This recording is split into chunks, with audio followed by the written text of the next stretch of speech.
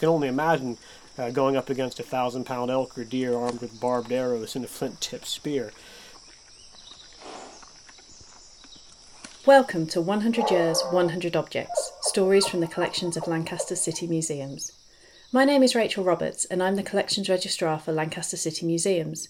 In this series, we're celebrating 100 years of our museums by looking in depth at 100 of our favourite objects and the stories that they can tell.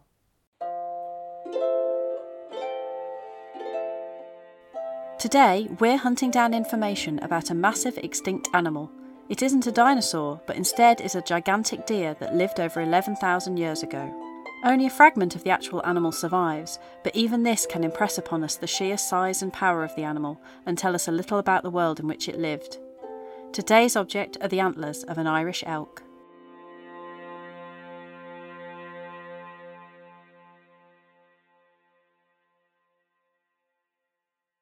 The antlers are very large, about 225 centimetres across from tip to tip.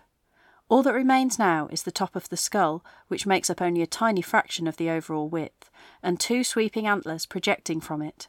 The antlers are palmate, meaning that the thin tines around the edge radiate from a broad, flat central stem. This makes them look like gigantic fallow deer antlers, rather than the thinner antlers of species like red deer. Small antlers project out near the base, very near the face of the animal, and a little above them two sharp, curved points project forwards from the front edge. As the antlers go up on each side, they become wider and would have had at least 5 projections on each side, although some of them are now missing or blunted. We spoke to Dr Chris Donaldson, a lecturer in cultural history at Lancaster University, about the antlers, the animals that they came from, and why he finds them so fascinating. History fascinates me, but I don't think there's anything that stirs the imagination more than encountering the traces of prehistoric life. Written records and historical artifacts can be astounding. I spend a lot of my time looking at such things. But none of that really compares, I think, with what it's like to come face to face with the remnants of animals that lived long before what we'd usually recognize as civilization got started. I think of the wonder a lot of us would feel at being taken to places like the Natural History Museum as children and standing before the skeletal or fossilized forms of prehistoric creatures, including, in some cases, our own ancestors. I think you'd really have to try not to feel awestruck when encountering such things. They can certainly help put a good many of the concerns that occupy us on a day-to-day basis into perspective.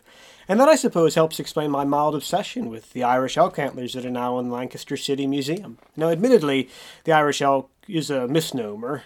As Stephen Jay Gould, the American paleontologist, pointed out in his book Ever Since Darwin, the Irish elk was neither exclusively Irish nor actually an elk. It was the largest species of deer that's ever lived. And that fact is actually rather nicely captured in the species' scientific name, Megaloceros giganteus, which just means gigantic great horn.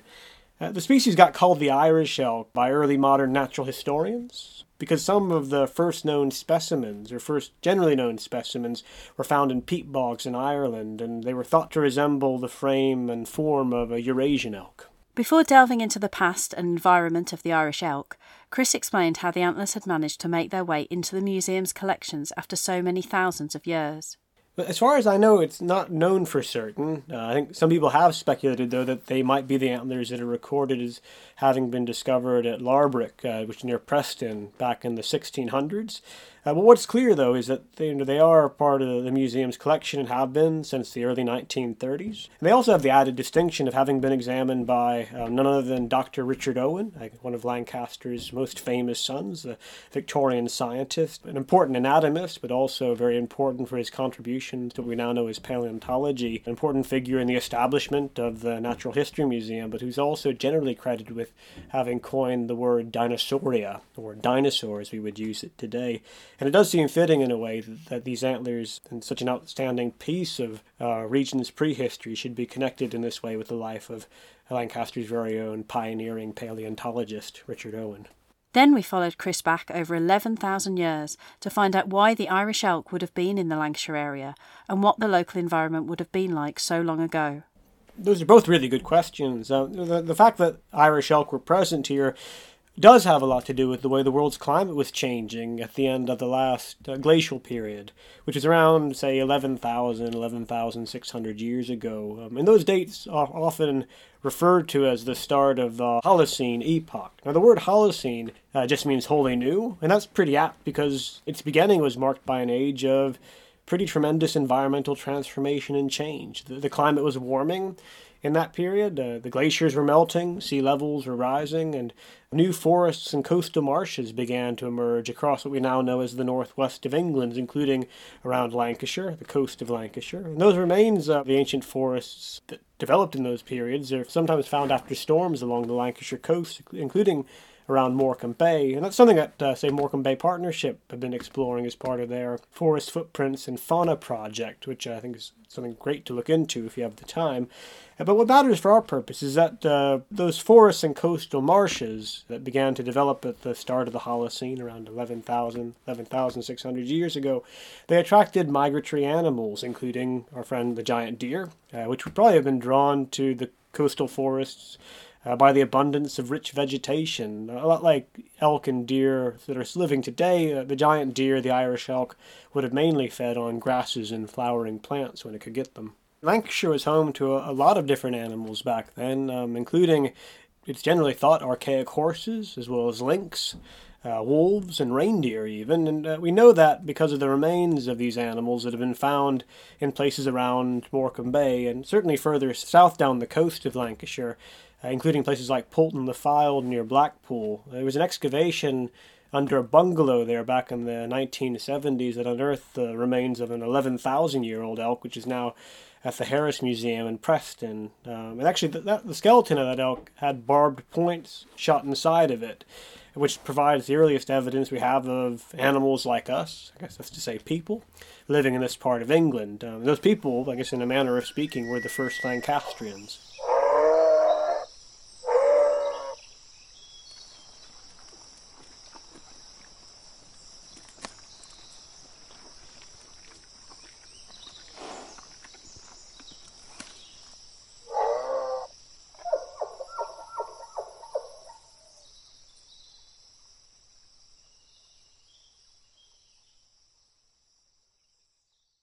So what were these early people like, and how would they have interacted with the Irish elk which shared the land with them?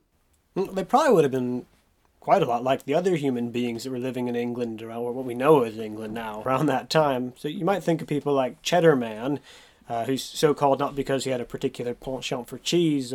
Dairy products is now generally thought didn't become part of a staple diet here in Britain for another 4,000 to 5,000 years. Rather, he's called Cheddar Man because his remains were discovered in Cheddar Gorge in Somerset. Now, Cheddar Man lived around 10,000 years ago at the onset of what's sometimes called the Mesolithic or Middle Stone Age, roughly coincides with the start of the Holocene. And his lifestyle would have been a lot like the people who were traveling around Lancashire in the same period. So these people seem to have been hunter-gatherers who lived a migratory existence, moving with the changes of the seasons and following the animals which they hunted, on which they relied. These people were also pretty adept at making stone and bone tools, and certainly excavations around Lancashire have revealed that. And certainly the barbed points that were found inside that elk down in Poulton reveal a great deal of advanced technology in the manufacturing of stone and bone tools. But what's also interesting, I think, is that recent genetic analysis suggests that these people would have had dark skin pigmentation. Their ancestors, like our ancestors, would have left Eastern Africa tens of thousands of years earlier, but their skin pigmentation doesn't really seem to have changed all that much. At least this is what genetic analysis has revealed, which is in a roundabout way, I guess, to say that the first people here in Lancashire would have been black. They'd also have been around the same height as us, at least the same height as me. Evidence of Mesolithic people in Lancashire that's been found on, say, the shore of the Sefton coast, down near Formby, suggests that adult males would have stood around 5.5 to 6 feet tall. I'm about 5'7". And I think that matters when we start to think what it would have been like for these folks to have squared up, toed a hoof against a giant deer. And like an Irish elk, like the ones whose antlers are now hanging in the City Museum, would have probably stood about 6 to 7 foot tall at the shoulder and weighed upwards of 1,000 pounds. The antlers in the City Museum span about 7 feet, but in some cases it's reckoned that Irish elk could have had antlers as much as 12 feet wide, so massive. Now, I've had the chance to speak with hunters in Arizona in the past who shot 1,000-pound bull elk, and they usually use 30 to 40 caliber rifle cartridges, which can pack enough punch to kill an elephant. But even armed like that, I think elk hunting takes a bit of chutzpah. You can only imagine going up against a 1,000-pound elk or deer armed with barbed arrows and a flint-tipped spear. But the thought evidently has inspired people for a long time. I think it's kind of interesting that William Wordsworth, in one of his lesser-known poems, includes a few lines about what he's imagining sort of the Irish elk moving through the mighty forest that once spread along the shores, where stalked, he writes, if I'm quoting correctly, the huge deer to his shaggy lair, through paths and alleys roofed with sombre green, thousands of years before the silent air was pierced by whizzing shaft of hunter keen. And Wordsworth actually isn't the only poet who's written with wonder about the Irish elk. Closer to our own day, Seamus Heaney also writes about the remains of Irish elk being found in poems like Bogland, where he describes the sight of an Irish elk skeleton kind of recently lifted from a peat moss with its massive frame transformed, as he puts it, into an astounding crate full of air. Before he left, Chris explained why such a massive animal, at home in a lush forest and part of a bustling ecosystem, finally became extinct.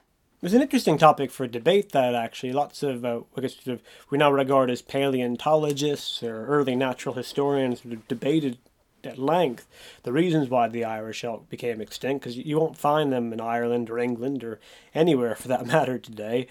It was a long time considered perhaps it was as a result of human hunting, but as, say, Stephen Gould has noted, the giant deer actually also likely to struggle to adapt to the changing environment of the early Holocene. So hunting probably did play a role, but actually the changes in the world's environment in that period also must have played a role. The species, at its greatest extent, seems to have ranged over what's now Europe and northern Asia, as well as northern Africa, towards the end of the last glacial period, but the last of these magnificent creatures, certainly on these islands, probably died around the same time as the Poulton elk. And that's another aspect, I think, of these antlers that might give us pause. We were also living through a period of tremendous environmental change, much of which does seem to have been brought about, or at least accelerated by human behavior. I think we'd do well to look to the remains of extinct prehistoric animals, such as the Irish elk, as a reminder of what we stand to lose if we're not more careful. But in any case, I think, I strongly recommend anyone who's got the opportunity to pay a visit to the City Museum to see the antlers for themselves. Thank you for coming with us through the forests of a Lancashire long gone. We do hope you will come with us on other journeys in our other episodes of 100 Years, 100 Objects, where we will be tracking down everything from lithographs to Latin inscriptions.